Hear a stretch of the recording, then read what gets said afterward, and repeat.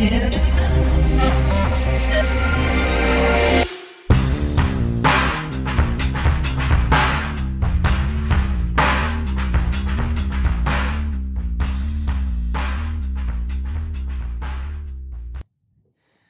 Max, welcome to Dive In Podcast. How you doing, buddy? Yeah, doing well. So it's weird to sit so intently across from each other. I said, right? So Max wants to arm wrestle. I'm not keen. I don't like arm wrestling. That all shots. But we can do that. There's a bottle of whiskey in the corner. Yep. So every time you tell a lie, we'll get the whiskey out for a shot. So this podcast get real interesting real fast. Yeah. So Max, how you doing today, bud? Man, I'm doing really well. How is Little Gaz? Little Gaz, man, he turned 10 weeks today. He's firing on all cylinders, but he's figured out how to arch his back and push his legs out, so he's almost trying to roll. So he turns into this like reverse banana, and that's been like, well, hang on a second, that's a new move reverse now. Banana. What am I supposed to do with that? It just keeps going, man, and you get real excited about the progressions, but it's instant regret as soon as they can move. Like, you really look forward to crawling, but as soon as they crawl, they'll climb the stupidest, dangerous, highest thing you have in your house for no apparent reason. Yeah. So good luck with that one. I hope it's baby-proofed. Yeah. You guys are building, yeah? Yeah. Well, we're about to start anyway. So that's exciting. Down in Lismore. Yeah, just outside of Lismore, in between sort of Lismore and Austerville, there's a place called McLean's Ridges, which is 2 acres. And you're betraying us, leaving Queensland. I wouldn't say I'm betraying you. I'm actually creating a space for everybody to come to. So you're welcome. All right, so we're going to talk a little bit about your history, Max, so everyone gets to know you today. And then we're going to lead into Dad as Fuck and talk about the project and the work that you do for your career and to help men and to help dads. So let's get started. So I guess going back to Lismore, you, as far as I know, you grew up in Lismore? Correct. What was that like? Explain what is Lismore in a nutshell? I've been there for a soccer tournament once. It seemed like it was a lot of farms, but I don't know if that's just the part of Lismore I went to. Yeah, kind of. It's a little bit rural. Yeah, it's kind of city, town, cross city in a way. They call it Lismore City. You had a Macca's, so you know it's on the map if it had a Macca's. Yeah? Yeah, I think there's 3 now. It came in handy for the soccer tournament because it was either Macca's or Servo Pies, so it survived us. Tough decision. So did you always live in Lismore? Is that where you grew up? Yep. Yeah, so I grew up in Lismore. I was born in Lismore Base Hospital, actually. And, lived there until I was about 19. And family, parents from there, they grew up there too? They're still there. Generational Lismorean? Yeah, pretty much Lismore. Yes, depending on if you're from there or not. But, yeah, we mum and dad are there. Their families both grew up there. And my wife, Jackie, her parents her old man's from the Northern Rivers or far north coast. Yep. And her mum's from Sydney. So for us to build back down in that area was kind of a little bit twofold. It was get out of the city, have that sort of more raw and sort of real upbringing, something that we were used to, and then slowly integrate back into the city. I don't ever think we'll let go of Brisbane. I think Brisbane's a place that we've really fallen in love with, and for all intents and purposes, we wouldn't leave here. Yep. But our values we can build into that property, and that's something that's really, really important to us. So Jackie's from Lismore as well? Yeah. Wow. So when did you meet Jackie? I met her in about 14 years ago. I don't know what date it was. But she worked in a restaurant that I was currently working in at the time. She had worked in that restaurant for, I don't know, 2-3 years, and she'd left to go overseas. She was a lifty in Salt Lake City. So in skis. Didn't click straight away. She's one of those elevators. It's a really nice hotel. Well, I just waved to you. Hello, sir. What floor? That's cool. Yeah, so she worked in a ski field, and when she came back, I met her. I actually served her at, I remember, top of the stairs with one of her friends that she went to university with. Sort of had a bit of a chat. She ended up coming back to work for that restaurant. And it was kind of history after that. We kind of played it cool and under the table, so to speak. No one knew we were going out. Yep. And then it pretty obviously came out pretty quickly. We didn't hide it all that well. But gets hard to keep it a secret. I know, right? So back to school. So high school, you played a bit of sports, bit of soccer. Yep. did that take you anywhere? Did soccer integrate in your life in any way, or? It was pretty much my whole life.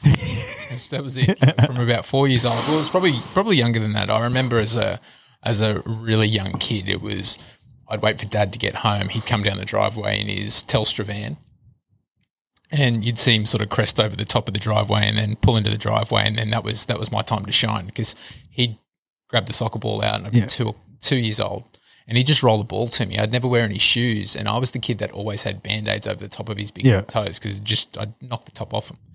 Too many toe pokes. Oh, man, all the time. Graze it across the cement. This was like your dad's retirement investment. He was like, if I get him playing young. See, I don't know what it was. I can hang the boots up. I think that was just his way. Like most guys, it's bonding. It's rough and tumble sort of stuff. That was his way to connect with me, because he didn't get an opportunity, and he got a great deal of joy out of it.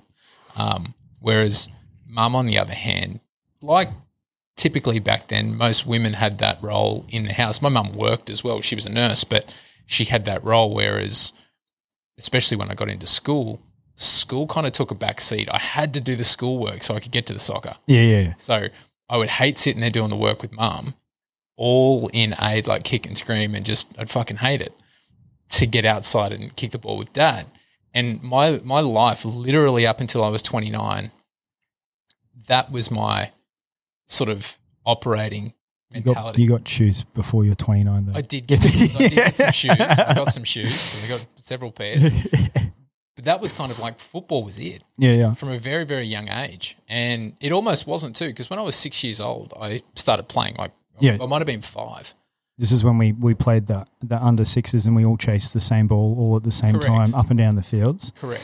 It's a joyous occasion. Oh, it was just this like hive of like swarm of kids. And there's one down the end there looking at butterflies or dandelions. And the goalkeeper's like just looking at the post up the roof. Or he's sitting on the floor with his legs crossed, like picking at the grass. It's also when you realise, because I was a similar, I played soccer when I was young, not so much like my dad part, but like Saturday soccer, get dropped off, go play your games. And I remember you could always, from a young age, realise which parents were assholes trying to live through their kids and which ones weren't. Because we used to play, and literally there was a dad every week who yelled from the sideline, "You're not getting fucking pizza for dinner if you don't get a fucking goal." 6-year-old kid. There's like 14 goals in the game just because everyone runs back and forth like pinball. And this poor little kid is desperately just trying to get the ball. No one cares because no one else will listen to him because everyone else wants pizza. But it's definitely an interesting age. Progressing from your under sixes and onwards, did it become competitive for you? Yeah, very quickly. But in a healthy way. Because I just loved playing. Yeah. And I was fortunate enough to be playing for a club that didn't have a very strong juniors, so there was gaps between divisions. So I was playing under 7s or 8s or 9s or whatever, and then the next team up was under 11s or 12s. Yep. So what tended to happen was I actually had to play a couple of years older than where I was. And that actually worked out really well for me because I actually grew in skill and sort of intent around football really quite quickly. So I started rep a year early, and back then they started at under 10s. Yep. So when I was only just turning 9, I was playing for that under 10s team, which was the lads all couple of years above me, and I managed to make that team, which was really quite interesting. I remember playing under 10s rep in Glen Innes. So where's that? It's like, Armidale? Yeah, sort of. It's like mid North Coast. Only reason Armidale is because Barbara in grade 11 went on a road trip with her family down there. That's literally the only reason. I honestly don't know what's down there. Like the only reason we went there was for football. I never would have picked that place to go. Same with Armidale. The only ever reason we ever went there was because there was a training camp or something on. And I remember going to Glen Innes, and there was, 16, 20 kids and all the parents. And it was the coldest I'd ever been. I remember playing one game there, and I remember the kid's last name was Bird. He played for Ballina. I remember him coming off the field crying. It was that cold. Like he was a little bit littler than everyone else, but he was freezing. And can't blame the kid. Like we were all at that brink of just, this is so fucking cold. Unreal. But yeah, that was my first kind of proper representative style competitive sport, like introduction into it. And then from that point on through to under 16s, which is the last juniors rep, I played every year to under 16s. And then it was sort of under 14s and 15s, I started to play reserve grade. Yep. So I couldn't help myself. It was just like I wanted to go and train. We were training 8 times a week. Training early in the mornings at 6 o'clock in the morning for development squads, and then we'd go to training of an afternoon for juniors, and then after juniors, seniors would train. So we'd go and train with seniors, and we ended up getting, when I say we, myself and my little brother, who was 2 years younger than me, he also took that same progression. Yep. And we ended up playing reserve grade at sort of 15, 16, and then we got the bump up to Premier Division pretty early too, which was sort of around that 16, 17 mark. We were just hungry for it. We loved it. Did you ever consider this was a career? That was all I wanted to do. Yeah. That was it. I was just going to play football. And when did it not happen? Because obviously I'm not sitting in Barcelona watching you play right now, unfortunately. We're not doing this fire zone. I started to realise, I think it was when I legally became an adult, around that sort of 17, 18 bracket, and drugs and alcohol came into play. Right, alcohol specifically, but drugs to a point as well. I got a few knockbacks when I was younger too, like in that sort of between that 14 to 16 range, there was what they had.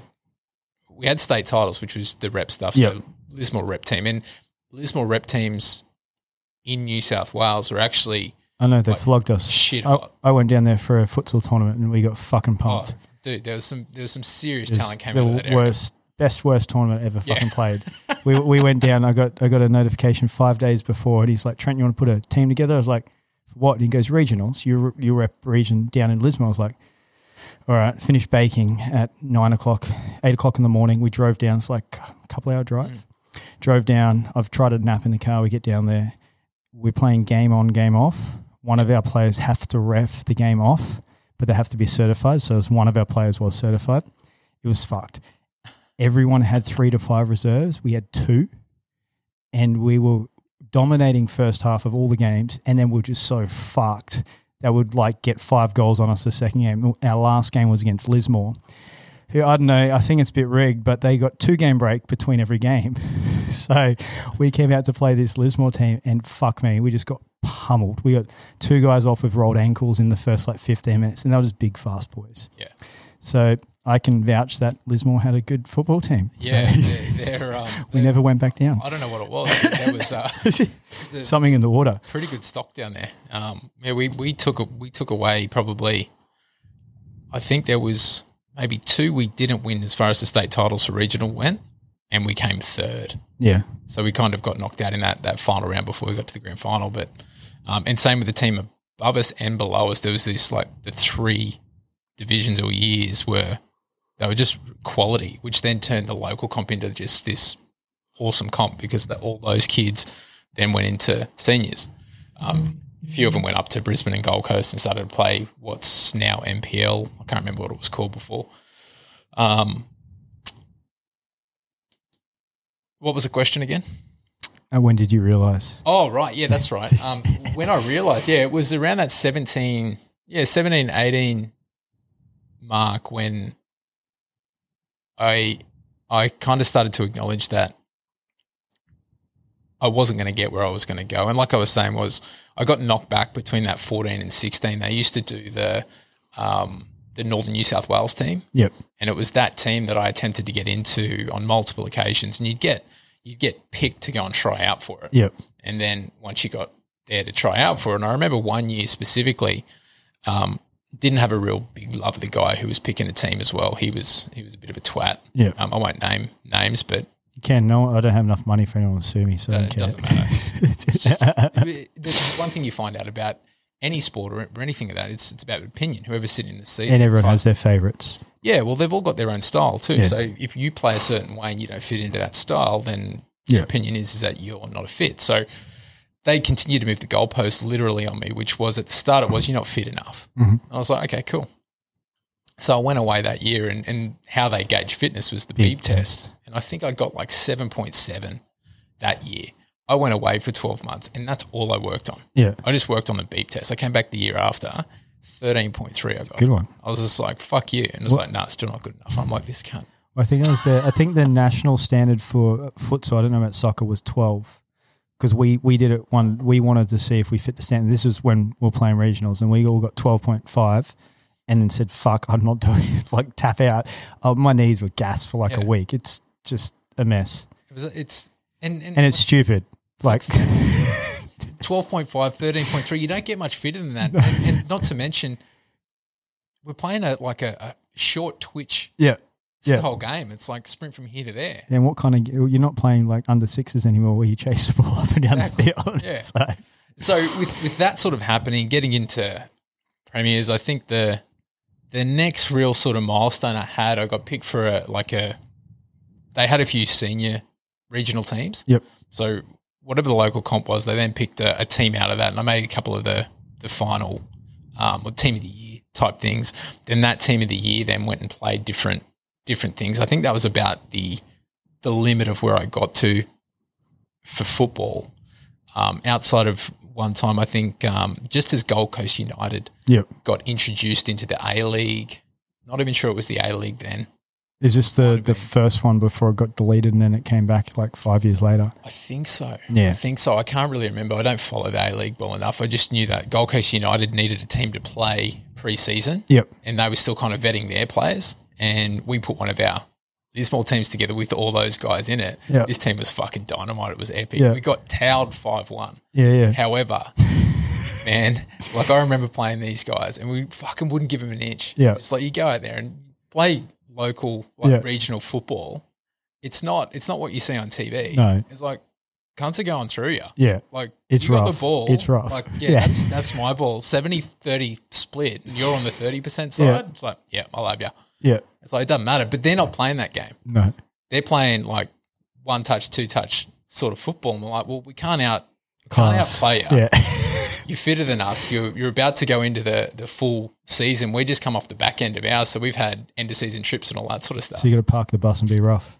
Kind of. Yeah. I think the only reason. That's the only way I play football. Yeah, I remember I got moved from up front to the backs, and that's when it got really interesting because, like, well, we weren't scoring anything. Yeah.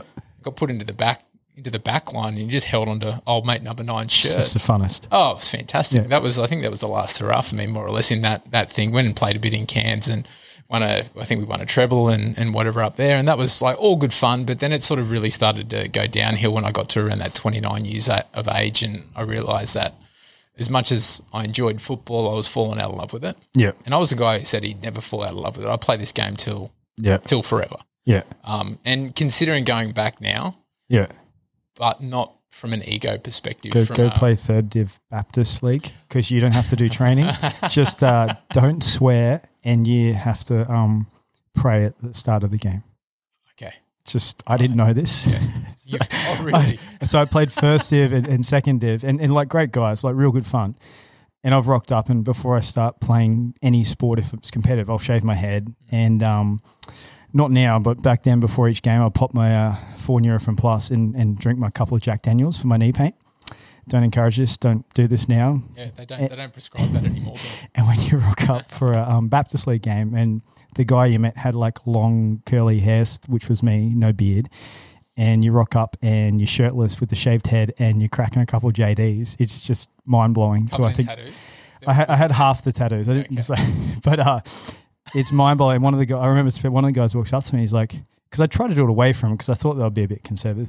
It's 9:30 in the morning, and the guy walks up to me. He's like, "Is that alcohol?" I'm like, yeah. And he's like, "Can I smell it?" And I was like, "Yeah." He's like, "That's alcohol." I'm like, "Yep." So I scull my drink. We go out in the field, do the shaking hands, check the boots, the pre-chat, and they're like, "Hold hands," and who's going to lead prayer? And I'm like, "What?" And I was like, "Okay, this is fine. Like, this is just someone else's culture and experience." It's like, but I just did not expect it, and it was a different game.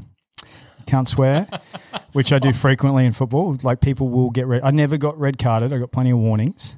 Sometimes the ref wouldn't talk to me. I think I was their project human. But you're right. You were it's right in the thick of it. Like good fun though, because you don't have to go to training, which is just ideal if you play football, I reckon. Perfect. So, but it's I think it was like letting go of the ego though for me to go and play again. Like I wanted to go and play, and when I first moved to Brisbane, I was like, I'll go and jump into a team, and I got stuck into it and realised I was far less fit than I thought I was. It does happen. And I went, I'm just not willing to put the time, energy, and effort into that. But now I can remove the ego, and I just go into it. And because I was thinking about when I moved back home, I was like, well, I should go and play premiers again.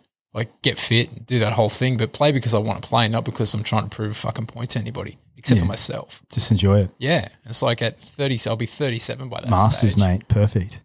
I had a game of Masters. It's fucked. I played with a bunch of 50-year-old guys. Really? And it was the same team, the team that under 12s team that Craig Foster played for. Yeah. I don't know who that is, but I'll pretend I do. Craig Foster is the SBS football analyst. Okay. I'm just terrible with names. So he does all the correspondence and everything for the World Cup. Okay, yeah. So he's that guy. And it was his junior team because they played for Ginolabar, and my cousin, who also played for Ginolabar, played in his team, and he got the whole team back together. And he goes, oh, dude, we need a bit of young blood. Come and play. I think I played the first game. I rolled my ankle in the second game. Didn't play all the second day. And they're all looking at me going, you big sook. You're the fucking youngest one here. What's going on? Turns out if you stop playing, the ligaments in your ankles give up. It's get a little bit weaker. Man, CrossFit's all straight lines. There's no agility. You just got to do some sidestepping in the morning. Yeah, I was not doing that. Anyway, so the hard grounds of Lismore absolutely destroyed my ankles. Nothing's worse than a hard field surface. It's terrible. Don't go and play Ginolabar on a... You got your nice fresh tags and they don't go on the ground. They do not. No, it's terrible. It's the shit nightmares are made of. So football, high school. What happened high school? So I guess we're going to try and progress to where your career is now.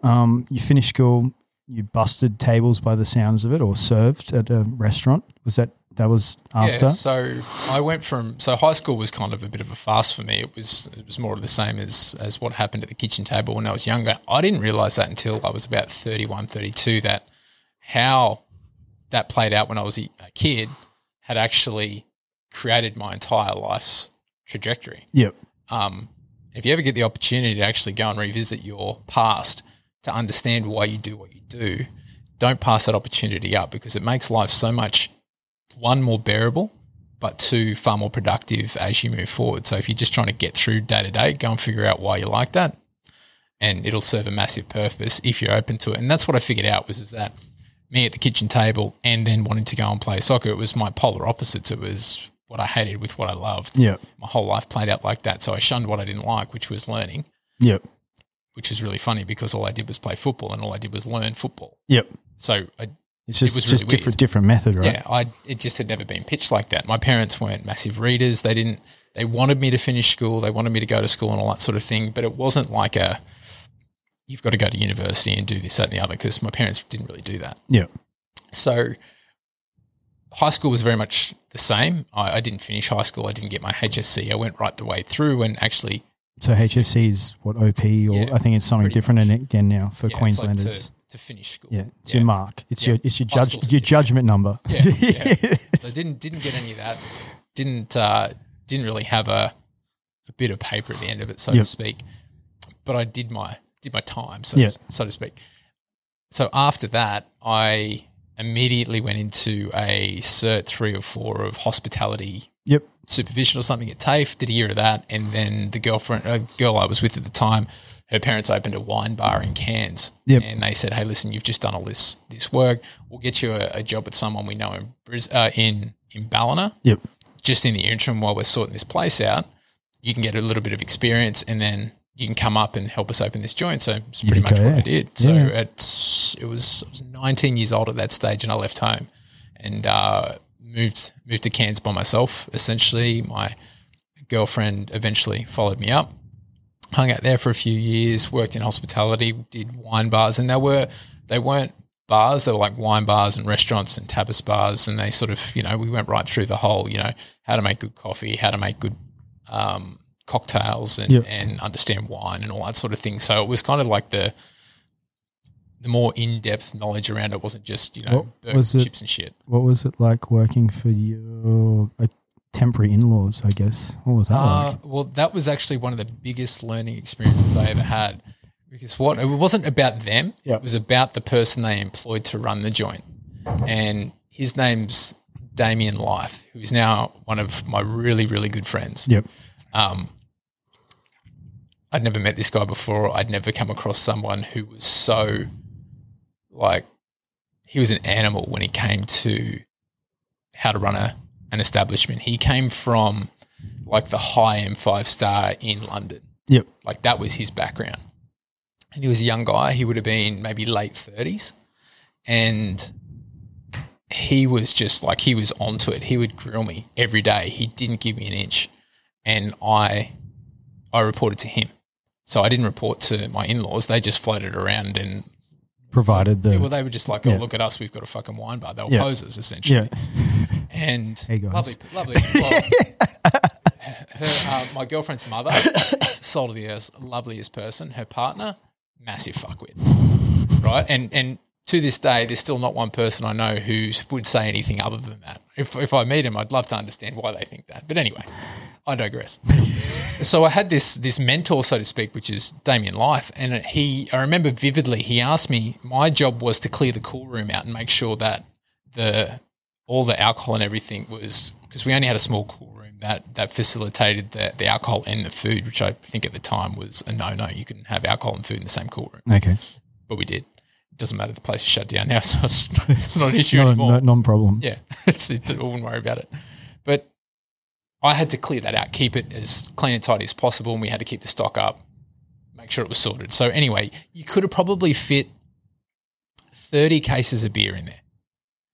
And he calls me up, busted my ass all day. It was the hardest thing I've ever done as far as work goes. He'd had me do everything for long hours. There was no real set hours at all. Coming from a kid that didn't really have a job like that before. I'd been working since I was probably 15. Yeah. But not like that. Yeah. No idea. And I was on my own, so I was a bit fragile. I get a phone call at the end of the day. I just walked in and he goes, "You fucking little cunt."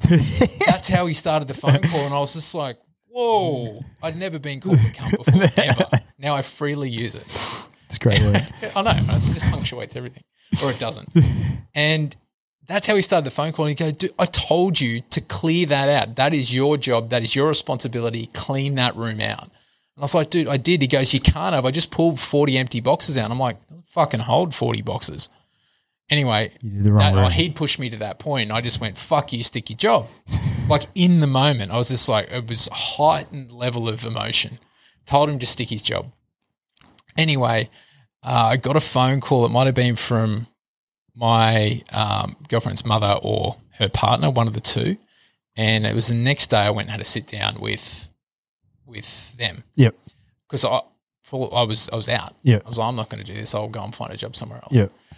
So I went down and had a sit down with, it must have been him, but essentially what had happened was I wasn't telling him to stick his job. I was telling them to stick their job. Yep. And I never thought about it like that. And so that was the first little eye-opener. I'm like, yeah, okay, I'll probably step over the line there. Yep.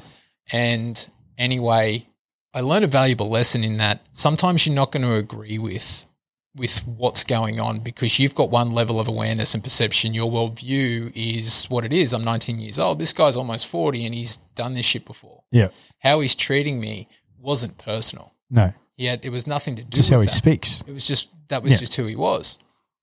And he goes, you're not always going to agree with people. Sometimes you're flat out going to disagree. But it doesn't mean that you can just throw in the towel every time that happens. You don't, whether you agree or not is completely beside the point. And that's actually over the years has actually translated into a principle I live by now, which is don't listen for agreement, listen for insight. Yep. Right? So that's where that's developed. Anyway, I was given a lifeline because of who I was. Yep. So fortunately for me, I got my job back. Sleeping with the boss's kid. I know, right? Helps. Yeah. It was the best thing that ever happened to me. Literally the best thing that ever happened to me at that point. The job or sleeping with the boss's kid? Both of those things, it all worked out very well. Anyway, so I got my job back. It's like, you've got another chance if you want to get in, because obviously the emotion had settled and I realised what I had said and done, and it wasn't right. Then I go and have a conversation with Damien. sit down with him, and he goes, dude, I'll just give you this one thing to start with. No one has ever spoken to me like that before and still had their job after it. And I was like, fair call. So you're very fucking lucky to still be here. And I was like, cool. I had this new level of respect for the place and where I was and all that sort of thing. I was still feeling him out. I didn't really know where he stood and how that worked. But from that moment on, we became thick as thieves. I sat in and I listened to everything he told me. Like, he would grill me. Like, every morning he'd come in and I'd always make his coffee. And he fucking loved his coffee. So if I got it wrong, he'd tell me. But when it was right, he'd be like, Maxie, that's all right. And he goes, it's cold. And it's like, dude, it's been sitting there for 30 minutes. So we built this relationship on like a pretty solid foundation. It was rocky at the start, but it fortified super quickly. And eventually, long story short, he left that place and he went and got a job at a different place on the Esplanade, still in Cairns. But as soon as he got that job, he called me up and said, hey, dude, I got a job for you. You want to come and work for me? And he gave me the spot out the front which was like prime real estate, like high-end seafood restaurant. Yeah. Like, man, we were doing 200, 300 covers a night. Yeah. Like, it was just like 2 sittings. It was like I'd never worked in a place like this before, but he asked me to come and work for him there. We had a fucking blast. Awesome. And then he left that place eventually and he went to a 5-star joint in Palm Cove. Which is now called Nunu's if you ever get a chance to go down there. I think at that time it was called Angzana. And I think I lasted 2 weeks there because I said, yeah, man, I'll come and work with you again. But that was too fine dining. Yeah. That just didn't suit my personality. You saying, hey, cunt, how you going tonight? Yeah, it didn't quite fly with the clientele. But it was too fine dining. It was a little bit pretentious. Yep. It wasn't me. So I ended up going back to the place I just left. And I sat down with him and said, dude, I really appreciate it, but, man, I'm not vibing joint whatsoever. It's like, that's cool, man. So I moved out, but that was a lesson I learned in hospitality, which has served me really well. It's had me consider that I don't need to jump in emotionally and try and agree with you. What I need to do is I need to understand where you're coming from. And what I didn't understand at that time was the years and years and years and years of experience on how he got the best out of his guys. Yeah. You watch the staff in there, you watch the chefs. People give chefs a hard time, and I know the culture is starting to change back of house a lot. Yeah, chefs are assholes. Well, they can be, but there's reasoning behind it. Not to say they're right. It's just discipline. The regiment. There's so much that they have to do that we don't understand. They're working dumb hours. Yeah, they're nothing. 6 with a split, and then you come back and do another 6. Yeah, man, they're just it's crazy. It's crazy shit, and it was a really big eye opener for me. It had me really question before I said anything, and it wasn't just turned it straight on. It was a little bit slower to respond to stuff just to make sure I had picked up everything. Yeah, and over time that served me really well to the point now where another principle I live by is that the silence happens, the coaching or the insight happens in the silence. Silence is great. Oh man, it's super powerful. Super powerful. Can take or give the power or the silence. Well, the silence is, if I ask you a question, my tool is the silence to let you speak. Yeah. But your tool is also the silence to not have to respond straight away. Yeah. So you just sit there and you go, all right. Because the moment I ask you a question and I see you fade off into the background and kind of start to what looks like glaze over, you want to direct it. Yeah. What you're doing is you're going deep into whatever knowledge base you've got to consider that question. The moment I ask another question because I think you haven't understood it because you haven't responded straight away, I bring you straight back to the surface. Yeah. You can't go deep. It's like the difference between scuba diving and snorkeling. Yeah. Every time you interrupt someone, you're a snorkeler. It's like, yeah, you're going to get to see some beautiful shit, but you're not going to get to see it all. Yeah. I found silence really good in sales. Yeah. Yeah. Just shut up. Say a bit and just shut up, because it makes them so uncomfortable. And you see it in the reverse. And I remember we were trying to do a coaching program like 6 months ago, and this guy was pitching us, but he wasn't answering my questions. And he's like, what do you guys think? Do you think this is blah, blah, blah? And we're like, hang on a sec. Let's talk to Chris. And turn to Chris, and we just sit there and we just sit in silence, and you can see him because we're not responding, and he's getting a little uncomfortable. And he's like, what if I throw this in? I was like, well, I don't know if this is the coaching service for me now. So, but it's super powerful. Just shut up sometimes. Yeah. Yeah, and I learnt that the further along I went, because I eventually got into car sales further down the road. Of course you did. Yeah. Right? Surprises, zero. And that was the first time I learned what that silence was all about. It's like, ask the question and then shut up. Yeah. And what they say is the first one to speak loses. Yep. Right. Yeah. That was it. And there was some interesting shit that went on inside of that space. You could sit there for minutes at a time. But because she was so content to sit there. Yeah. People don't like discomfort. Oh, man, it was amazing how many people said yes after that minute silence. Yeah. It was like it was almost out of respect. Yeah. No, it's a good one. Like car sales, I always found, because when I was buying cars for my business, basically I walk in with a price I want to buy. I'm not there to barter. And if it's a price, if I can get less, I'm not going to barter for myself. I have a fixed price. That's what I want. But if it's for someone else, I'll go to the bone. I remember when for Barbara's X-Trail, like her first car that she purchased like 7 years ago or so, and we went in and she only wanted to spend like 21. That was it. And walked in, got this X-Trail, took it for a drive. It was like 24. And they're like, cool. I'm like, can you do 23 and tank, tow bar, blah, blah. He was like, oh, comes back. And he's like, oh, yeah, no, we can do 23. And I was like, okay. And he walks away to go get something signed. And Barbara turns to me. She's like, I don't want to spend that much. It's like, okay, I jump on my phone quick and I look for a few other X-Trails. And there's a few for like 2,500, 21. He comes back and I go, oh, can you do 22? And he's like, comes back, goes, I can't do 22,500. I was like, I look at Barbara, she's like nods. And then I was like, okay. So he goes and gets the approval, comes back. And before he comes back, Barbara's like, I really don't want to spend it. And he comes back and goes, you know what, just don't worry about it. Have a good day.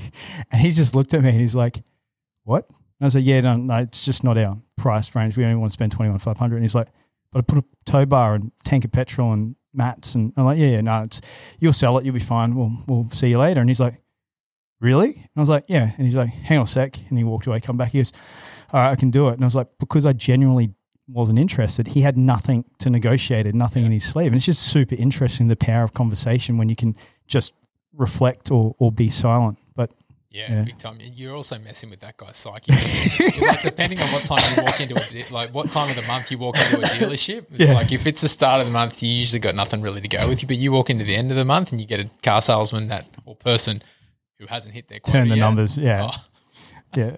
I feel bad, but let's say for me, I honestly I'm so laid back. I just don't fucking care. Yeah. But if I go with someone else, like I will fight to the bone for $1 if that's what they need. Where I'm just like, yeah, you can have an extra $1. It's fine. Don't worry about it. Yeah. So we've got hospo, we've got high school, hospo, car salesman. Where are we next? So we essentially, I guess we're getting pretty close to it, but we met when you started working at IP, Influencer Projects. Yep. So Project, roughly what did you do there? And then where did that take you to, like where you are now? Well, the interesting thing is that the Influencer Project was a step along the path that only happened because once I hit that point around 29 years old, yep. when I was sitting in that car yard after about 2-3 years, and I loved it, fallen out of love with it, and I'd started to regress. I'd stopped learning, and throughout my entire working life, I'd had the same response to all of my jobs. Like every single one of them. I worked at it for a while, honeymoon period. You go up the mountain, you get to the top, and then you kind of start to come back down it. And then you'd swap jobs. And then you go back through the same progression. And it was a 2-week stay in Bali with a mate of mine for his 30th. We just went surfing for 2 weeks. Stayed at a place on the east coast of Bali called Keramas. And it was literally on the beach, and that was all they did. They actually had the ASP World Surfing Tour events there at this place called, I think the break's called Keramas, this right-hand reef break. It's out of control. It's awesome. But I had 2 weeks out, and I'd been thinking about this for so many years, about this whole I keep making the same decision just in a different way, getting myself into the same position, and I'm just not happy. There was this thing that nagged at me for years and years and years that there was more to me than this. And I think what fulfilled that at one point in time was football, because I was quite good and I was one of the guys in the team that you would turn to, or be a captain, or a goal scorer or whatever. And I was kind of the life of the party, the extrovert to the point. Not clown-like, but just that was just my role. I'd always been that leader in the team, and that fulfilled me to a point. Yep. I had that sense of significance, I purposeful. suppose. Yeah. I had no idea what it was. I just happened to just naturally do it. And it got to that point when I was 29 that I went, I'm just not fucking doing this anymore. I can't keep doing this. I need to completely change how I show up. And it was at that moment that I walked into my boss's office after I'd gotten back from Bali, and I quit. Just quit. I'd organise another job with a friend of mine. He was in tourism. Yep. In tour sales, Cairns, Great Barrier Reef. It was a bit of a shoe-in. It's like, what else are you going to do? And the negotiation was, I work on one of his desks, but at the same time, I could also study. And what I was studying at the time, which was my way of doing something different, was I was learning how to write sales copy. So I was trying to become a copywriter. The reason I did that is that before I'd left the car yard, I started to Google, how do I make money online? How do I change my circumstance, which is essentially what I was trying to ask. How do I go and get my freedom of being able to make money how I want, when I want, do what I want with who I want, that whole chestnut. And that was a question I was trying to answer, and I didn't know where to start. So I just was like, well, let's type some shit into Google and see what comes back, because I'd never done anything like that before. The closest thing I'd ever done, I'd sit there and I'd fucking sift through news outlets and just watch what was going on in the world, but I didn't even really care. Yep. I just read things about sport. That was it for me. Like, it was surfing or sport or maybe some car stuff because it was relevant. Yep. Outside of that, I wasn't learning to sell better. I thought everything I knew about sales was based on what I was taught at the car yard, and that was pretty much me. So made that decision, started to learn how to become a copywriter, and then over the next 2 or 3 years, I built relationships up in the tourism industry. There was a few wholesalers inside of that who seen what I'd done. I worked with these guys, wrote copy for those guys, and then I got a job in an ad agency writing copy for car yards. Oh, yeah. Yeah, so like experience well used. Yeah, right. So it's a bit of a disjointed story to get to your question about the Influencer Project, but it's important because I didn't just get a job with the Influencer Project. Yeah. It came from like 3-4 years of me cutting my teeth on figuring out what the fuck I wanted to do before the Influencer Project even went, hey, dude, you want to come and hang out with us? And and work with us. So I didn't just walk into a job like that. And I'd spent probably a month in the States with, with a company called the American Writers and Artists Incorporated, which is a massive, well-renowned copywriting training course. Yeah, cool. And the best of the best guys like Dan Kennedy and Bob Bly and John Carlton, if you're in the know, these guys are like top of the tree. And inside of that, I remember having a conversation in a break between sessions. You'd have these speakers come up, they talk about a different piece of copywriting or whatever in this massive big room. And in between session, I was on my way to the toilet. I ran into a guy by the name of Ed Gardenia, I think his name is. And I knew him from all the copywriting research I'd been doing, and I sort of pulled him aside and said, hey, Ed, man, awesome to meet you. I follow your stuff, and like these are guys that are kind of idols. It's like you follow their blogs and you read their books, and it's like these guys are in the same room as you because they all add to this American writers because they can pull from the copywriters that come in there. And I asked him, I was like, dude, I'm really struggling to find a niche and who I want to write for. And I was like, I've got two. I've got tourism and I've got car sales. And he goes, go car sales. That's pretty much all he said. So I changed my LinkedIn headline, which is the funniest bit. That's it. I changed my LinkedIn headline and it read something along the lines of copywriter for the car industry or something like that. It was like maybe 3 weeks later, I get a phone call from a guy who ran a media company in Cairns, and he was also affiliated with this other ad agency, and they go, we need a copywriter who knows the car industry. It's like, get the fuck out. Really? I was like, went and had a coffee with him, and he popped me into this job, and it was like 9 months later I'd written 400 pieces of copy for radios, TV. I starred in a couple of TV ads myself that I'd written. Email marketing, brochures, all this stuff. Never written any of that shit before in my life. Didn't know what the fuck I was doing. But I guess you can self-qualify yourself because you worked in the car industry and now you're a copywriter, so therefore you could probably talk the shit. Yeah. And I learned a lot of stuff like how to structure a TV commercial, because I had to write the ad and then I also had to put the pictures to it. And also like what the voice was going to be. So how I wrote it, what voice did I have in my head and how it was going to be delivered.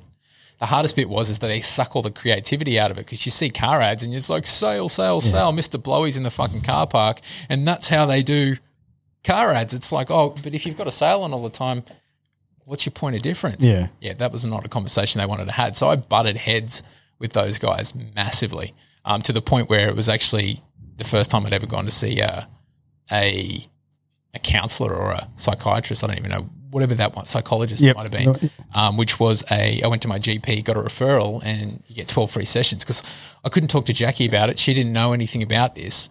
And my head was just swimming because I couldn't get my ideas through to these guys, and I needed to talk to someone about it. Nobody knew what I was up to because my friend circle was very limited. Yeah, it was a bunch of people who enabled me to smoke pot, which is what I was doing throughout between 19 and 29, and drink alcohol. And that was my core group of people. So when you try and break out of that and then go and have a conversation about business and writing and bettering yourself and all this sort of shit, and that's not what they're up to. It's this fucking collision of worlds. It was worlds colliding. So it was a weird space to be in.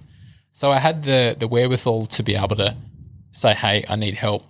Jackie might have suggested it, and we went to a GP who was a friend of ours, and he gave me a referral, which was really great because that helped me decompress. And then I decompressed, and then what happened was I appreciated what was happening at the ad agency quite a bit more. But then another ad agency hit me up. So now I was working for two. And as that started to transpire, in came the Influencer Project, and how that came about was a mate of mine, Rana Saini. I went to school with him. We used to work at Video Easy together when we were like 16. Good old Video. Yeah. For anyone under the age of 30, that's a shop we used to go to watch our movies on. And you pay about $7 to $9 for the new ones for one night, and $5 for a weekly. And if you got it back late, they sting you the same price, and you get about $200 worth of overdue fees, and they don't let you hire more movies. Yeah. Which totally, and then they blacklist you. Yeah, and then what they do is they go bankrupt and they try to recall their debt, and you just tell them to fuck off. So that's a story of the video store industry. Another way to put it, it's like a retail shop for Netflix. Yeah, which funny enough is they turn down Netflix. Fucking idiots. Unbelievable. Yeah. Unbelievable. Anyway, so that's where I met Rana. But what one of Rana's assets was, and this is something that I had been doing unconsciously, which was building relationships. Rana's taken it to a new level, and it wasn't until maybe a year or two later I realised what he was doing, which was he was cultivating relationships consistently because he never knew when he was going to need help with something. Yeah. So he selectively picked people that were obviously showing some sort of sign of, hey, you'd be a good fit in this part. Yeah. Like investments. Yeah. Yeah. And with everything I was talking about, with a few things I posted on Facebook and all that sort of thing, I hit his radar. So we just have a chat every 3 to 6 months. Yeah. And that went on for maybe a year and a bit. Yeah. And I remember one conversation I had with him, and I jumped off the phone. I was watching a shit ton of Gary Vee at the time, and he was talking about self-awareness. Yeah. And the moment I got off the phone, I had this idea about self-awareness, and I sent Rana a message and I said, hey, dude, and I've been thinking a lot about self-awareness, and in particular, what I was thinking about was when I talk to you about copywriting and business and all that sort of thing, and we have these discussions, do you think what I'm talking about is just absolute dribble, or do I make sense and it's helpful and is it it's adding, is it adding value to the conversation? He goes, dude, that's a big question. Let's jump on another call. So we did. A little bit later, had a conversation, and he just kind of hit me with it. He goes, dude, what do you want to do? I was like, what do you mean? He goes, well, do you mind if I'm like really honest with you? And because if you ever meet Rana, he's never not honest with you, but it just preps you for it. Yeah, he was at that point of the relationship. He didn't want to sort of bust it up if I wasn't ready for it. So he goes, dude, I think what you do is great. I don't know much about your copywriting skill and all that sort of thing. But to be honest with you, I don't think you're a copywriter. He goes, let me qualify that.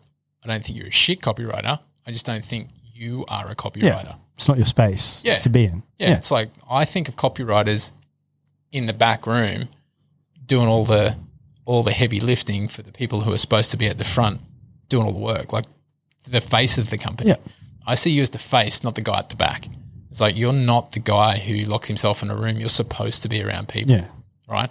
I can pay any fucking muppet to come and write some copy for me. Man, I write copy. I don't know what the fuck I'm doing. Yeah. I'm running a business that needs it. AIs do it now. So yeah, totally.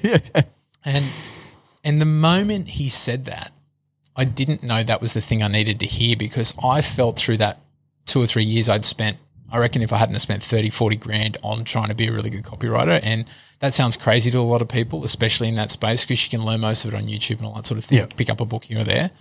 But if you want to play at the high end, you want to learn quickly, got to invest. Spent a month in America. Like, I was in. Like, this is the fucking thing I'm going to do. If I'm going to change the way my life plays out. Balls deep. It started with reading one book, which cost me $20, which then led to, at the pinnacle of it was a $12K investment. Is this the ones where they used to send you out the DVDs? You get like a thing, and you get like a 12 DVD pack that you have to go through as like the live coaching. This was legit online course stuff. So this was like they called it Circle of Success. So you had like what everyone's doing now on Zoom. They were doing that back then. That was, I don't know, 5-6 years ago. That was kind of what that was. But a lot of the copywriters, like your Dan Kennedy types, would do a lot of that. You know, hard copy CD. Yeah. You know, they were even, because it looks epic. Cassettes and shit. Yeah. But he said that to me, and I felt like the weight of the world got lifted off my shoulders, because I was pushing this thing so hard. And I was making a bit of money. I was full time doing it, like running my own little freelancing. I had no fucking idea how business ran. Yeah. I just knew what I knew in the way of how to speak to people using words with my limited amount of experience, which wasn't that much in the greater scheme of things. All self-taught, never fucking passed English. Like, I wouldn't pass English. Don't be hard on yourself. It's fine. But this is my point, is that you go from high school not writing a letter to a friend or anything. And then it's your job. And now people are coming to me to ask them to write shit for them. I'm like, how the hell does that work? And I asked the guy who gave me the job at the car yard, who happened to be my best mate when we were little kids, still is my best mate. And I said, man, do you ever think I'd be the guy someone would come and ask to write copy? He goes, dude, you used to write the worst fucking emails to me in the world. Like, he is, what? Anyway, so that all played out. Rana said this thing to me, and the weight of the world lifted off my shoulders to the point where I went, that was the thing I needed to hear, but didn't know I needed to hear it. Yeah. Had no idea that was it. And the weight that lifted off was me trying to force something that I wasn't. Could have been easily discounted as it was really hard and I didn't want the thing to be hard anymore. Yeah. But it was just me recognizing through someone else's vision and value that they saw, one, I had value. Two, what you'd done up to this point was actually really good. Three, letting go of the ego and, well, everything you've done and spent and everything has led to this point for you to be able to make this decision. And what Rana asked me was, dude, here's the crack. I need someone to come and work for us. It's not a solid job yet, as in we haven't solidified that we absolutely are going to hire someone. However, what I want you to do is I want you to write me a note, write me an email or whatever, and answer 3 questions. It's like, what do you want to do? Why do you want to do it? And how much do you want to make? Yeah. Was pretty much the questions. And I was like, yeah, I can do that. I hate the how much do you want to make question, because I'm like, is this going to shoot me in the foot, or should I be like shoot? I had the same thought. So anyway, I jumped off the phone. I was about to write the email immediately, and I was like, hang on a second. You're a copywriter. You can't just write 3 dot points and send it back. So I fucking opened a Google Doc and I wrote a 3-page letter to him. Yeah. And I've still got it somewhere. He probably still has it. Anyway, so I sent the letter off, and he gives me a phone call back. He's like, dude, when can you come down for a meeting?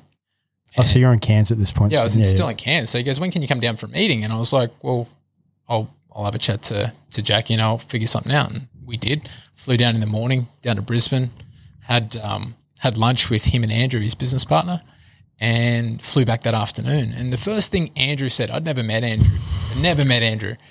The only thing I knew about Andrew at that point was everything I'd seen them post online because they were doing their influencer project stuff. And years before I got into copywriting and that part of my life sort of opened up, I'd unfriended Rana because I didn't like all the business shit he was talking about. I cut him out. It wasn't until I got the job with these guys that I told him that. I remember having a coffee down the road and I was like, hey, did you know I fucking unfriended you at one point because of all the dribble you used to post online, and now I'm the guy who's posting all the dribble. Yep. So there's probably a bunch of cunts out there thinking the same thing about me. I'm like, kudos, man, but you'll either come around or you won't. Yeah. I don't care. Neither did he, and I didn't get any of that at that point. But anyway, so we're sitting there at lunch on the roof at 747 Ann Street in Brisbane in the Valley. Yeah, the rooftop. Yeah. And Andrew goes, he's like, dude, just want to say that's the best fucking resume I've ever seen. And he used to run 120 BOQ franchisees as their sales coach. So like he'd been around, he'd seen some shit. And I was like, yeah, right. And I was like, it was at that moment I didn't realize that was a resume. I just poured my heart out, told the truth. That was it. I was just like, I was done with being a way in which I was trying to put my best foot forward because that's what I thought you wanted. Yep.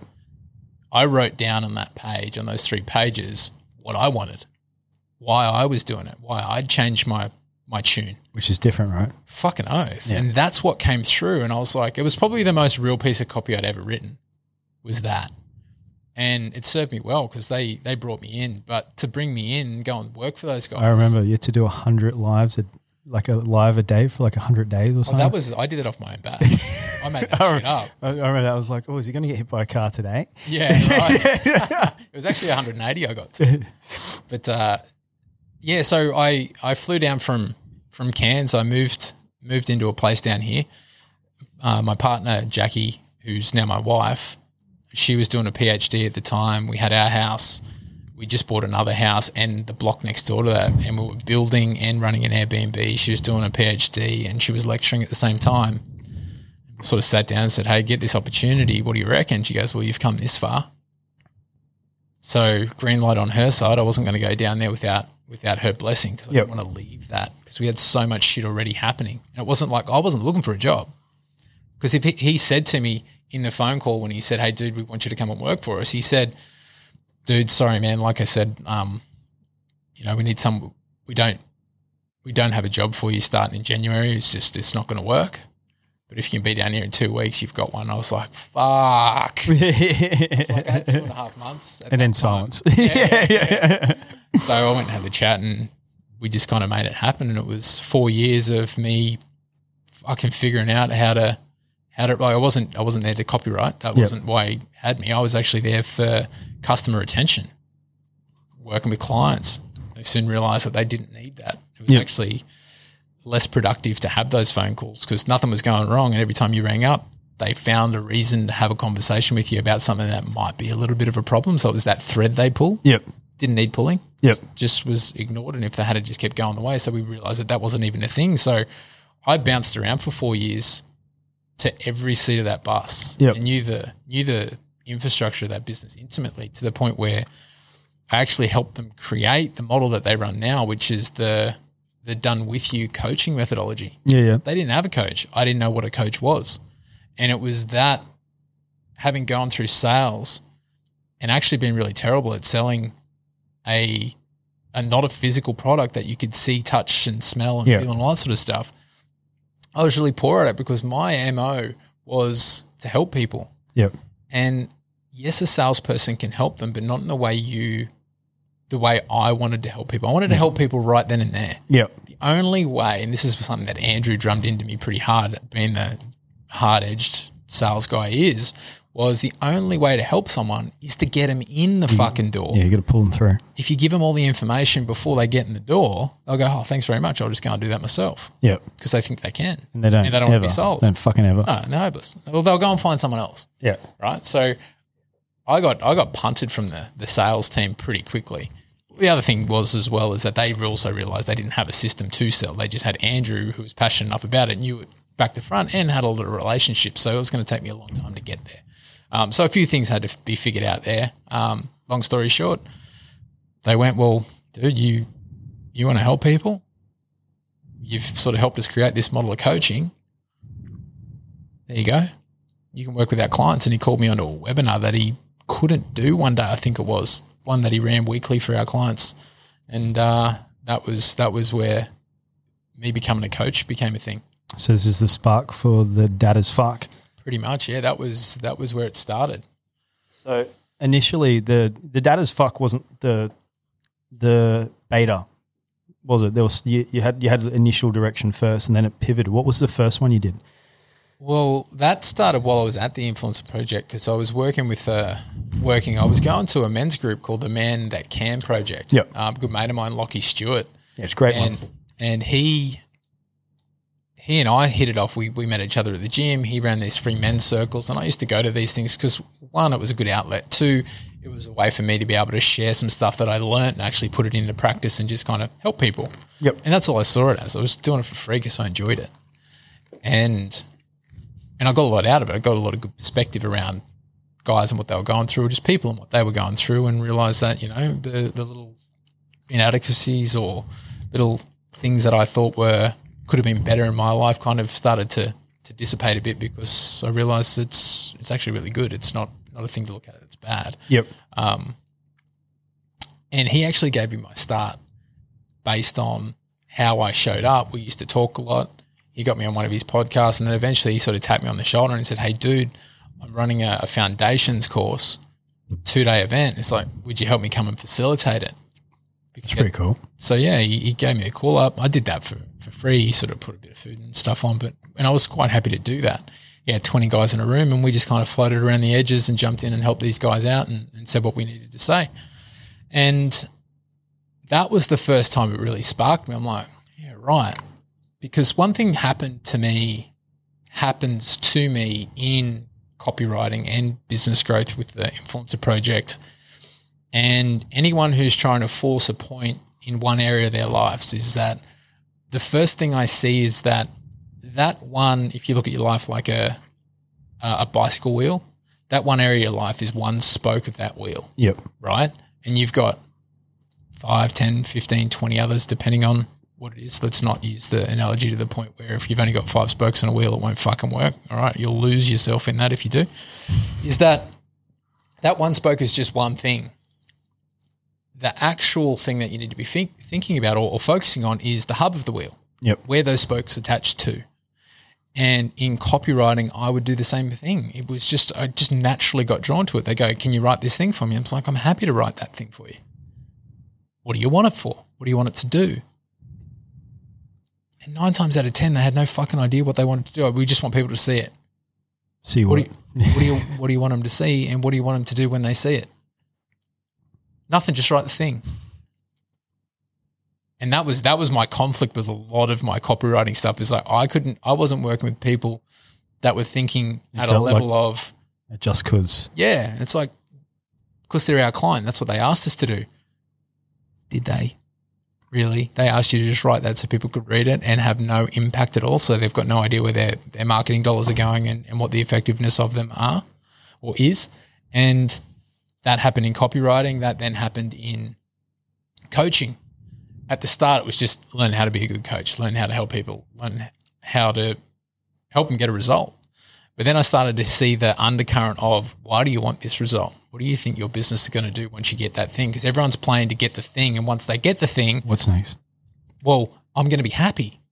I'm going to be fulfilled. There's my joy. It's in that thing. I was like, no, it's not. Yeah, it's actually inside of you now, right now, here, if you can see it. But you're not looking because you're worried about that. Yeah. You're worried about the outcome of your business, of this next meeting, of that sales call. It's like, why can't you be happy now? Not give a fuck about the outcome. Oh, I need the house, I need the car, I need to show everyone like what I have. Yeah.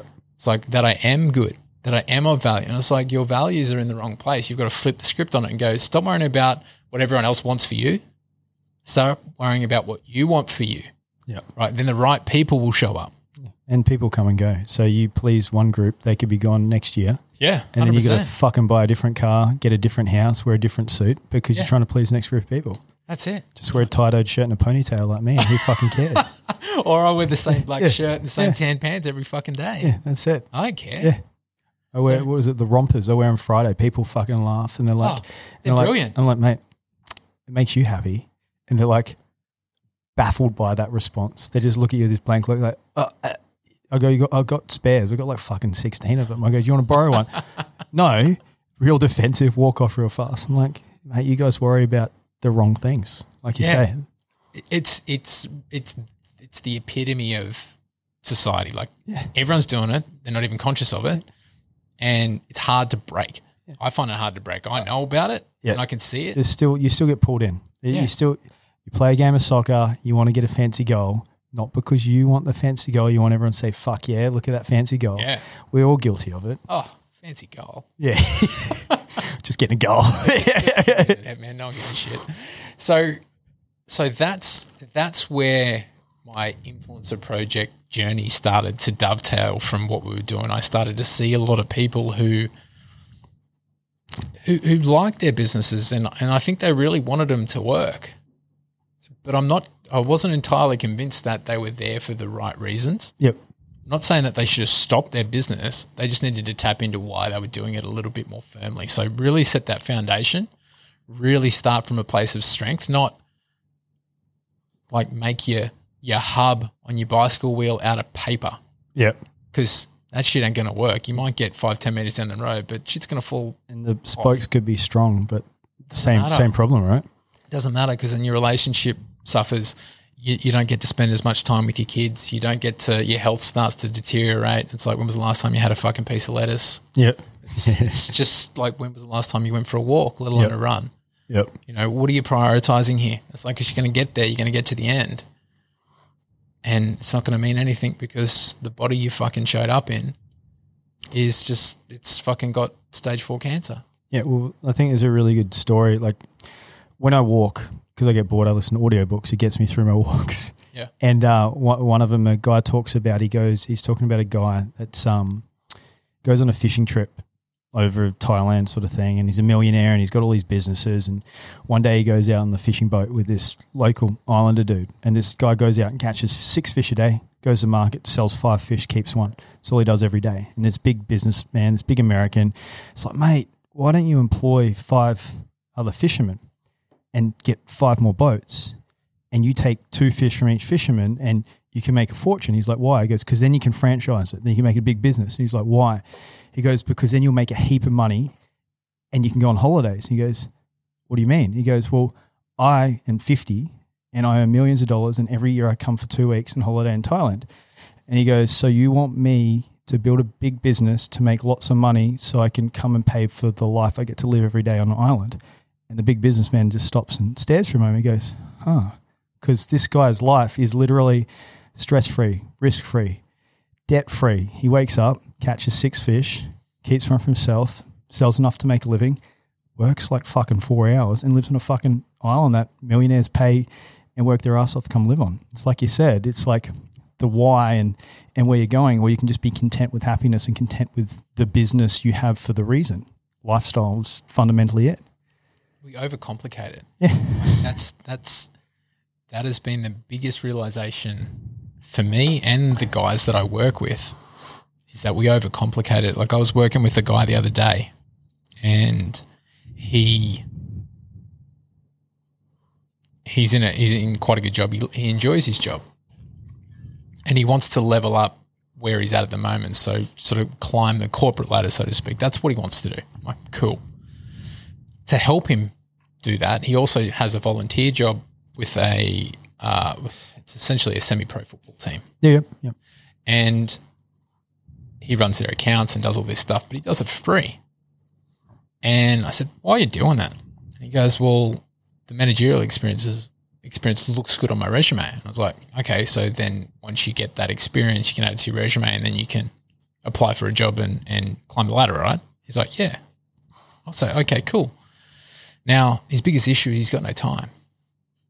Doesn't have any time barely enough time to look after himself, spend with his wife. He's about to have a kid, all this stuff. And he finds himself spread so thin, has zero capacity. He feels really unorganized, like there's so many things for him to do. And my thing when I start working with anyone is to essentially audit their life and figure out where they're spending their time. Life accountant.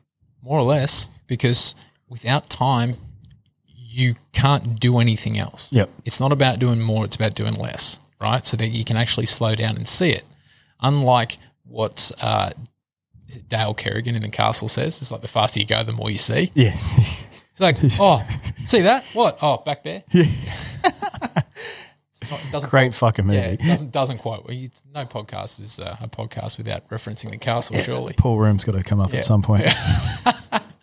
So his life's moving super quickly, and I was like, man, like we've been working together for like a month or two. I was like, until you're ready to let go of some shit, nothing's going to change. You've got to let go of some stuff, because where are you going to fit that time in for your kid, for your wife, the things that are most important to you? He's like, yeah. Anyway, so we're having this conversation. It was a group call. And I said, hey, dude, tell me again about why you're doing what you're doing, why everything is where it is, and what's going on for you. So he tells me the same story again. Want to do this extra stuff so I can add to my resume, managerial experience, climb the ladder. Like, great. We eventually worked out it was about him feeling significant and valued, and being the linchpin of his family. He wanted to be the guy who provided. That was his whole MO. I was like, okay, cool. I was like, question, have you asked your boss for a raise? And he looked at me. He goes, well, maybe 12 months ago, kinda. Okay. I said, here's what I want you to do.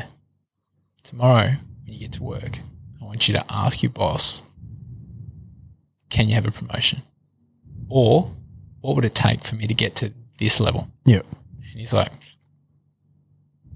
oh, okay, I'll do that. It's like, because you could be stuffing your resume full of shit you don't need. We could just get your promotion. He comes back to me a week later and he says, I said, how did it go? And he's got this big smile on his face, because he got onto the call and I was talking to the other guy who was on there a little bit earlier. And he gets onto the call, and as soon as he got on, he had this big smile on his face, which is a different demeanor than he usually brought. And I was like, hey, Steve, what's going on? So I want to chat to you about that smile. And I kept talking to the other guy. So we came back to him. I was like, dude, what's going on? And he's like, spoke to my boss. So, oh, yeah. Yeah, he's going to fast track me to get that job. Nice. I'm like, right? He comes back a week later and he goes, yeah, I got that job. Did he quit the football thing? No, he actually started doing it because he really enjoyed it. Yeah. He loved doing it because he got to interact with these guys on a different level, and they're a pretty handy team over in Europe. And it was just like his whole life changed in that moment, realizing that he was doing it the hard way. Just like that guy in the story, it's like you don't know what your values are at an absolute core foundational level of who you are, and it might sound airy-fairy and fluffy and fucking bullshit and all that sort of stuff. But, man, how are you going at the moment? Like, really, how the fuck are you going at the moment? Do you love coming home from work and your kids screaming at you? Do you love going to work? How do you feel about Mondays? It's like, are you living for Friday? Yeah. It's like, how many beers did you have this week? When was the last time you went for a run? It's like, are you a morning person or you're an evening person? It's like, when was the last time you had sex with your wife? Like, and you both enjoyed it. Yeah. Right? Well, it wasn't the handout sex. Yeah. Yeah, it's just like, get it over with. Isn't that what it's meant to be like? Yeah. Well, and it's you need to be honest with yourself. Like that's the true essence of what we're all doing here, is that we need to be honest with ourselves. But because we've spent 30, 40, 50, 60 years, however old we are, however old you are, not being that person, because society has dictated that this is the way we live our lives, is that we go to school, we go to uni, we get a job, we get married, all this sort of stuff. And you've heard that same speech over and over again, that it doesn't have to be like that. And your version of what I'm talking about is your version. You get to make your version up. Now, if you're sitting there and you're happy and you can legitimately look yourself in the mirror and go, fucking love my life. Yep. And you've got gratitude for it and you're thankful for it every day and you love your family and they love you and it's all going fucking gravy. Hats off to you, brother or sister, whoever the hell's listening to this right now. Mate, that gives me goosebumps just thinking about it, because if you've got that, brilliant. Yep. 100%. So cool. But if you don't and you just say you do because you're trying to keep up with the bloke next door, man, fucking good luck with that, because you're going to get to 65 and you're going to be filled with regret. You're going to make some dumb decisions. You're going to cheat on somebody. You're going to fucking put yourself in a circumstance. It's like you talk about all the time with male suicide. That's what male suicide is. A bunch of guys who aren't being honest with themselves. And a bunch of guys who don't feel like they can have a conversation because everyone else isn't being honest with themselves. Yep. So it's, one, they're not being honest with themselves and taking full responsibility. The second thing is, if they were, who the fuck are they going to talk to? Because the guy next to them is doing exactly the same thing. It just becomes a fake dick measuring contest. Yeah. We're all walking around like we've got it all sorted. It's like the next time you ask your mate, hey, dude, what's going on, man? It's like, oh, it's going great. It's fine. Or they say it's fine. Yeah. Red flag. I always follow up with, is that fine? Hey, can I go up the boys for beers? Or is that actually fine? Yeah. Which fine is it? Fine and nice are not words I like to use in here. No. They're no words. That's nice. What the fuck does nice mean? Yeah. Yeah. And that sort of takes you to the next part of that is that next time someone asks you, how are you doing? Answer them truthfully. Yep. Brilliant. Man, I'm having a great fucking time. Man, life's good, but fuck, man, I've got some challenges at the moment. Shit's hard. Yeah. And then that's what I always say in that check-in Tuesday is, don't ask someone if you're not going to listen to their answer though. Like people say, hey, how you going? And you say anything but, yeah, good. And they're already walking before you finish the fucking good. Like, don't use it as a courtesy. If courtesy is a hello or good morning, don't ask how you're going and keep walking through. Yeah. It's a challenge because it's game of life inbred into us. It's just pleasantries. Yeah. Right, no one actually gives a shit. Yeah. It's like, which answer do you want? Do you want the truthful version, or do you want the fucking? Do you have 45 minutes? Yeah. It's like, seriously, because you got time, I'll tell you, because it could really use someone to talk to right now. Oh shit! Yeah, right. It starts with you. You got to be honest. Yeah, 100%. And if you don't want to be honest, it's got to start with you. It can't start with someone else, because that's you not taking responsibility. It's a vicious cycle. Someone's got to break it. Don't wait for someone else to do it, because you end up just living a life based on someone else's plan for you, someone else's value structure for you. Geez, I really want to impress this person. And it's like, what impresses them today could be different to what impresses them tomorrow. Yep. Which is the same thing that happened to me in football. It's like, you need to be fitter. I got fitter. Obviously that wasn't it. Why didn't you tell me the whole fucking story then? Yeah. Right? At 14, 15 years old, I didn't get that. Why don't you say, you don't like me, so I can just fuck off and go play football for fun? Yeah, exactly. Yeah, there's a lot of easier, and that's the thing. I was talking to someone the other day. It wasn't coaching, but a sense coaching. We're talking about their business and how to deal with their business partners that they don't want to have a relationship with anymore. And I'm like, I go after back and forth after a couple of days, and them having multiple meetings and reviewing stuff, and go, have you just said, hey, appreciate everything, I just don't want to work with you anymore? No, I can't say that. But why? What's the worst thing that's going to happen is they're going to either want to ask why you don't want to work with them anymore, or they're going to say, hey, do you know what? That's okay. Me too. See you later. But people will do everything to avoid that honest, simple conversation because it's uncomfortable, because we've grown up, like you said, not being honest and not having honest conversations. Hey, how are you? I'm good, thanks. Yourself? Yeah, great. We both want to go eat a bullet, but we could have had the opportunity to talk about it, but we're both great. It's okay. Have a good day. Yeah, we just, and we're not, the deeper the relationship with someone, the less likely we are to be really open and honest with them. I always found that the hardest people to be really honest with were my partner, my best mates, my family. Yep. Because they know me as one version of something. And you're more leveraged. You feel like you leverage more weight. So therefore, what if they don't like me? Yeah. What if they think I'm a coward? What if they think I'm stupid? All of that. Yeah. All of that. It's they know you as this one person. And I think relationships probably the biggest one. and this is where divorce rates get blown out massively, is because we start a relationship not the way we're going to end it. Yeah. We start a relationship in the honeymoon phase, and we're the postcard version of ourselves. Instagram. Yeah, it's like, why would you show up in a fucking sloppy Joe with, chip crumbs and messy hair and all that sort of stuff? It's like, this is who I am on most days, but for this date and for the first 3 Wine, months. dine, 5-star hotels. Yeah. Exactly. You can't keep that shit up. No, because you don't have the job yet. It's the epitome of it.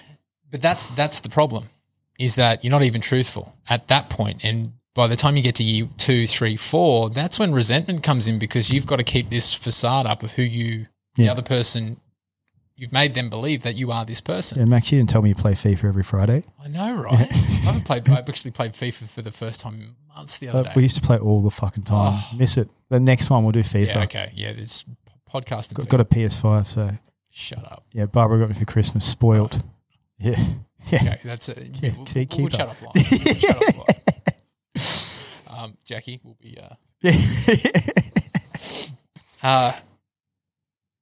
So you have this postcard version of yourself, and it's that postcard version that eventually gets weathered and tattered and water damaged, and it just falls apart. Yeah, because you can't hold up that end of the bargain forever. No, and that's when you get into that comfortable bit. And that's when, you start to put on a bit of weight, you start to not really enjoy your job. You start to, these things creep into your life that you wish you had said at the start. But now, because you fortified this vision or this version of yourself in your relationship that you wanted the other person to believe, and you weren't truthful about the things that you really wanted. Yep. Like, you know what? I actually really like this in the bedroom. Yep. Right? Yeah. It's been the hardest thing for me. Oh, it's like, fuck, like, and trust me, we've been through some fucking shit in 14 years, a lot of shit in 14 years. And that was my biggest sticking point, was my lack of honesty, not flat out lying. Yeah. I didn't realize what I was doing. Which is funny though, right? Because it should fundamentally be the easiest thing, because it's the one thing that's only essentially between those two parties. Mm. But it's like the hardest thing to bring up. It's like, hey, so I've got those handcuffs. Do you think that we could get them? Yeah. But when reality is, it's like you're the only two people that exist in that concept of that conversation. And once again, what's the worst is going to be is a no. That is the absolute worst outcome. They're not going to leave you unless you're like that actor that likes to eat his girlfriend's toes. I guess that's different, but or something else. Literally. Do you hear it? No. Arnie Hammer. He's like he got fired from a job. He's a literal cannibal. Oh, literally eat. Yeah, not like suck on the toes, which is gross in itself, but literally eat. Google later. Wow. I digress. That's a short fetish if you're only with one person, right? You just got to get toe transplants.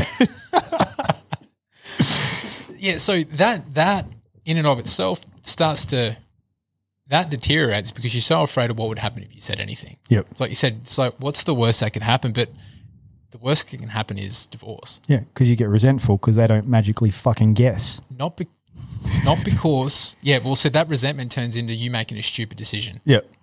Like, and I've got close mates of mine who have made some dumb decisions, which they then got found out on, all because they never had the conversation at the start. They went and looked for whatever it was that they were looking for somewhere else. Yeah. Because they were too fucking scared to have that conversation. And trust me, I've been there. And it was in those moments you realize that's what a relationship is. You need to be truthful. Cards on the table. And what I find more and more as I have bigger conversations is that when two people meet each other later on in life, they're far more inclined to be truthful with each other. You're less patience for it, right? Well, yeah, you're not fucking around now. The clock's ticking. Yeah. But early on, you don't realize that. You haven't really cemented who you are as a person. You don't know who you are. You just want that pie. You just want that. I just want to eat. That's it. That's it. Yeah. So, yeah, you don't realize who you are. And based on not realizing who you are, you try and be someone you're not because that's what you think that other person wants. Yeah, all been there. Yeah. Right. And I probably still am to a lot of things that I can't consciously see. You probably have your things as well. I don't have all this shit figured out. I just know what I can see. Yeah. The things I can't see is why I surround myself with people who tell me the fucking truth when I can't see them. Yeah.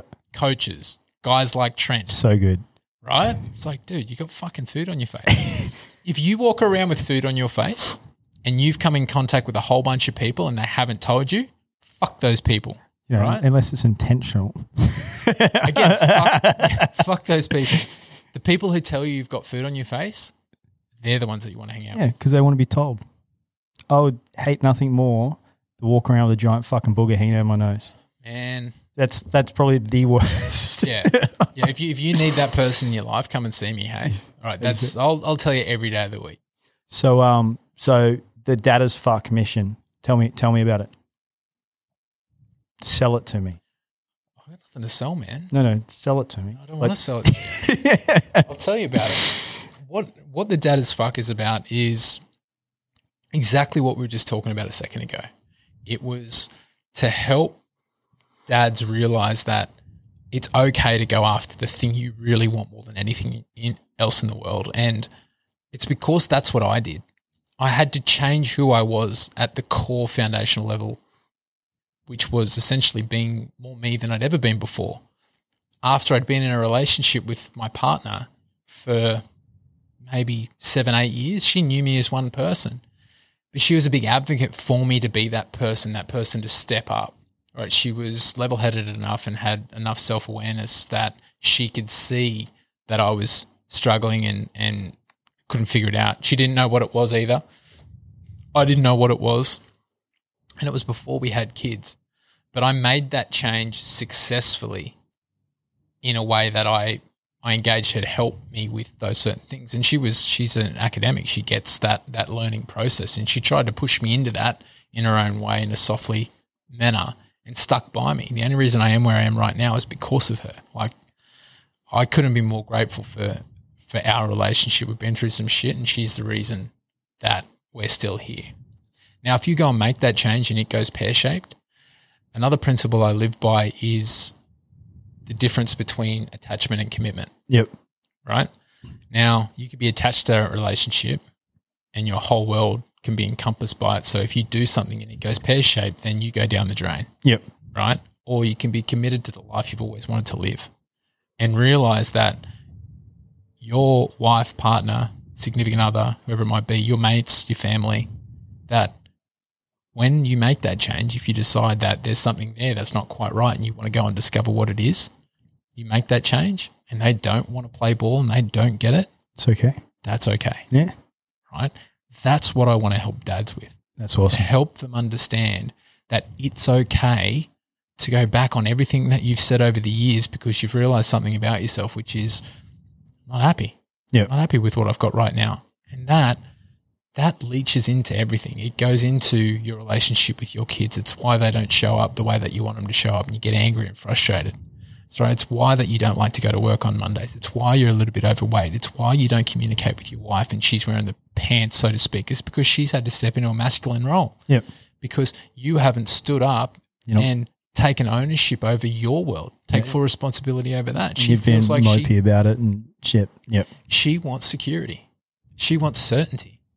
And if you're not going to provide it, she'll become the person that makes sure that the kids are bathed, there's food in the fridge, the housework gets done. And the way that she'll do that is she'll nag you to do it because she wants you to step the fuck up. And that's the thing, that word nag, it's interesting because we use it as in... Men say nag. We say nag, but what it is I've asked you 16 fucking times and you're not listening. Yeah. And what it is we're having a shit day, we're sad, we're not paying attention to all these things. You're like, oh, stop nagging me. They're not nagging.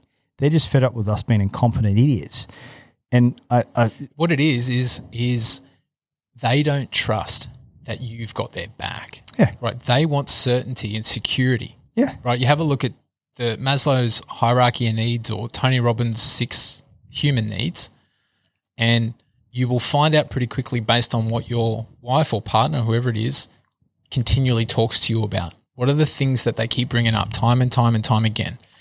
One thing that guys are fucking shit house at is understanding the language of how women speak. No. What they're saying to you Yeah. isn't the challenge. Your socks on the floor isn't the fucking challenge. The fact that you haven't fixed that thing isn't their problem. Their problem is you said you were going to do something, you didn't do it. They can't rely on you. They don't trust you. Yeah. At a core level, whether they articulate it like that or not, all they know is that you're not a sure thing in their life. Yeah. So if you're not going to do that, What else aren't you doing? exactly, that's what they're saying. And men take that as, Nagging. fuck, man, I'll pick him up later. And then the funny thing on that is because people don't communicate properly, is the first thing that goes through Harry's head is that, Bob and Dave's wife don't nag him. He's always got pictures on Instagram getting beers because they don't fucking talk about what the things in their life that actually happen. Yeah. And if they don't understand that they're all being lazy and all their wives are nagging, I'm using my fingers, I don't actually mean it, ladies. Yeah. And there's that misconnect. So the conversation never happens. Yeah. Yeah. And again, like you said, it's like nagging is a thing that it's a term men use. Yeah.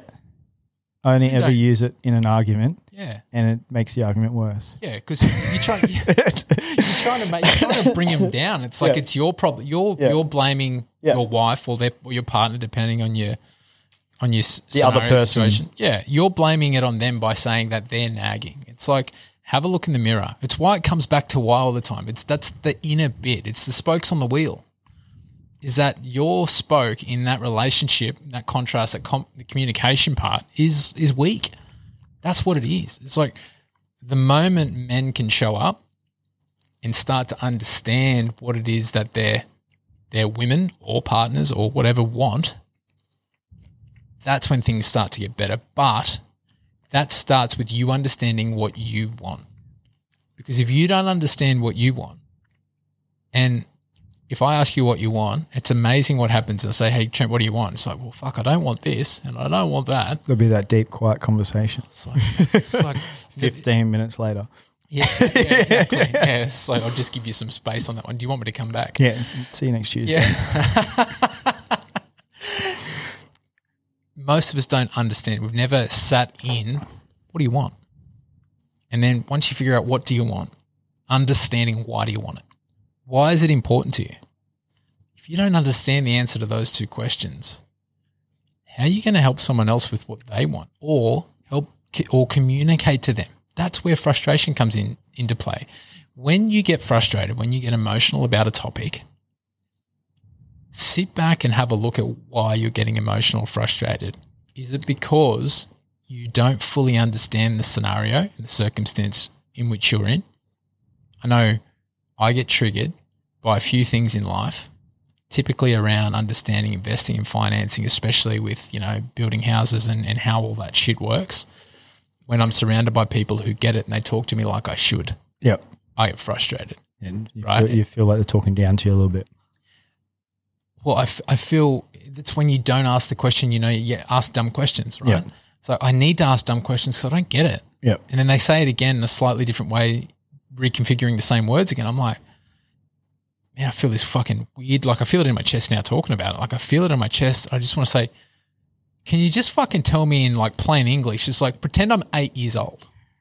If you can't explain it to an 8-year-old, then you don't understand it well enough, right?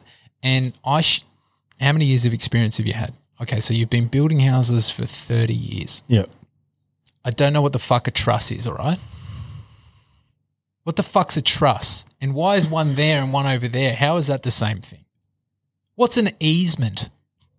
Right? I'm like, I didn't know what these terms meant. And they talk to you like you fucking get it. And it frustrates me. That's just an example. But understand where you get frustrated. And when you get frustrated, it just means you don't have all the information. And that's okay. Yeah. It's okay to not have all the information. As long as we but ask don't the make question. it their problem. Yeah. Right? Ask a better question. Yeah. Ask a smarter question. Ask a dumb question. Yep. But don't say nothing and then resent the person because they didn't explain it to you well enough. You didn't tell them that you didn't get it. Because when they I didn't fucking understand why. Because they didn't fucking ask the question about why they needed ordered 17 more trusses because they twisted. Like Exactly. Exactly. You bring them fucking 3 tomatoes on the vine. Like, that's not what you wanted? So, yeah, that's my goal is to help help dads do more of what matters to them most. That's cool, man. In a word, Appreciate in a that. phrase. Yeah, cool. So I guess getting to that 1:30 mark or just past it, where is the dad as fuck goal? Like, what is, like, you've told me like your purpose and what you want to do, but like I personally think that everything has a goal. Why it's not definitive, the finish point, it encompasses what the mission is directing to. So your goal for dads, simply put, would be to be more honest, to be more understanding of what they want. Yeah, to be happy where they are. Yep. Is that the things that we think we want, the things that society depicts as success, is that's an overarching generalization of what success is. It's subjective, like, right? If I ask you the question, what's your version of success? Yep. Not many people could answer that question. That's where that deep inner work comes into play. It's like asking what and why. Yep. My goal is to help dads understand what their version of success is, because I believe that majority of us are on a path that doesn't lead to the thing that we want the most. We're on just a fucking path because that's where we got plonked, and we never considered, hey, well, hang on a second, this isn't what I thought it was going to look like, or we get to 45 or 50 or whatever and realize it's not the thing that we wanted. Still spinning the wheel of the game of life. So when did you ask yourself what you wanted? Yep. Or when you're 18, you let the 18-year-old version of you make that decision. Yeah. He was a fucking idiot. That cunt didn't know what was going on. He's like, he knew how to buy a fucking ounce of weed. He knew how to smoke the shit out of it in 4 different fucking ways. It's a good life planner for you. Oh, man, he's terrible. It's like most financial advisors. Yeah. Just with less weed. Yeah. Well, I don't know. Yeah. So that's my goal for dads. How many dads I want to help? I really don't give a shit. And if you've got a question and you need an answer, man, it's got to start with you, like at the very core of it. That's it. Like, I start all my guys in the same place. There's no other place, because I can't trust that you know the answer to that question if we start with your version of that. Yeah, because that's the 18-year-old weed-biting kid giving answers. I know what I want. Why are you here? It's like, cool. Well, if I ask you the same question 5 times about why you want that and you can't answer it and you get upset and angry, we're onto something. Yeah. Yeah, the more Trigger frustrated you get. Yeah, the more frustrated you get about me asking you, why do you want that? Yeah. It's a good one. We are on the right track. Awesome. All right, Maxie, we'll wrap up there, mate. And Legend. Thank you for joining us. Me. Weird way to end, Trent. Fucking idiot. They're out there. Well, there's my OnlyFans over there, but thanks, buddy. Appreciate it.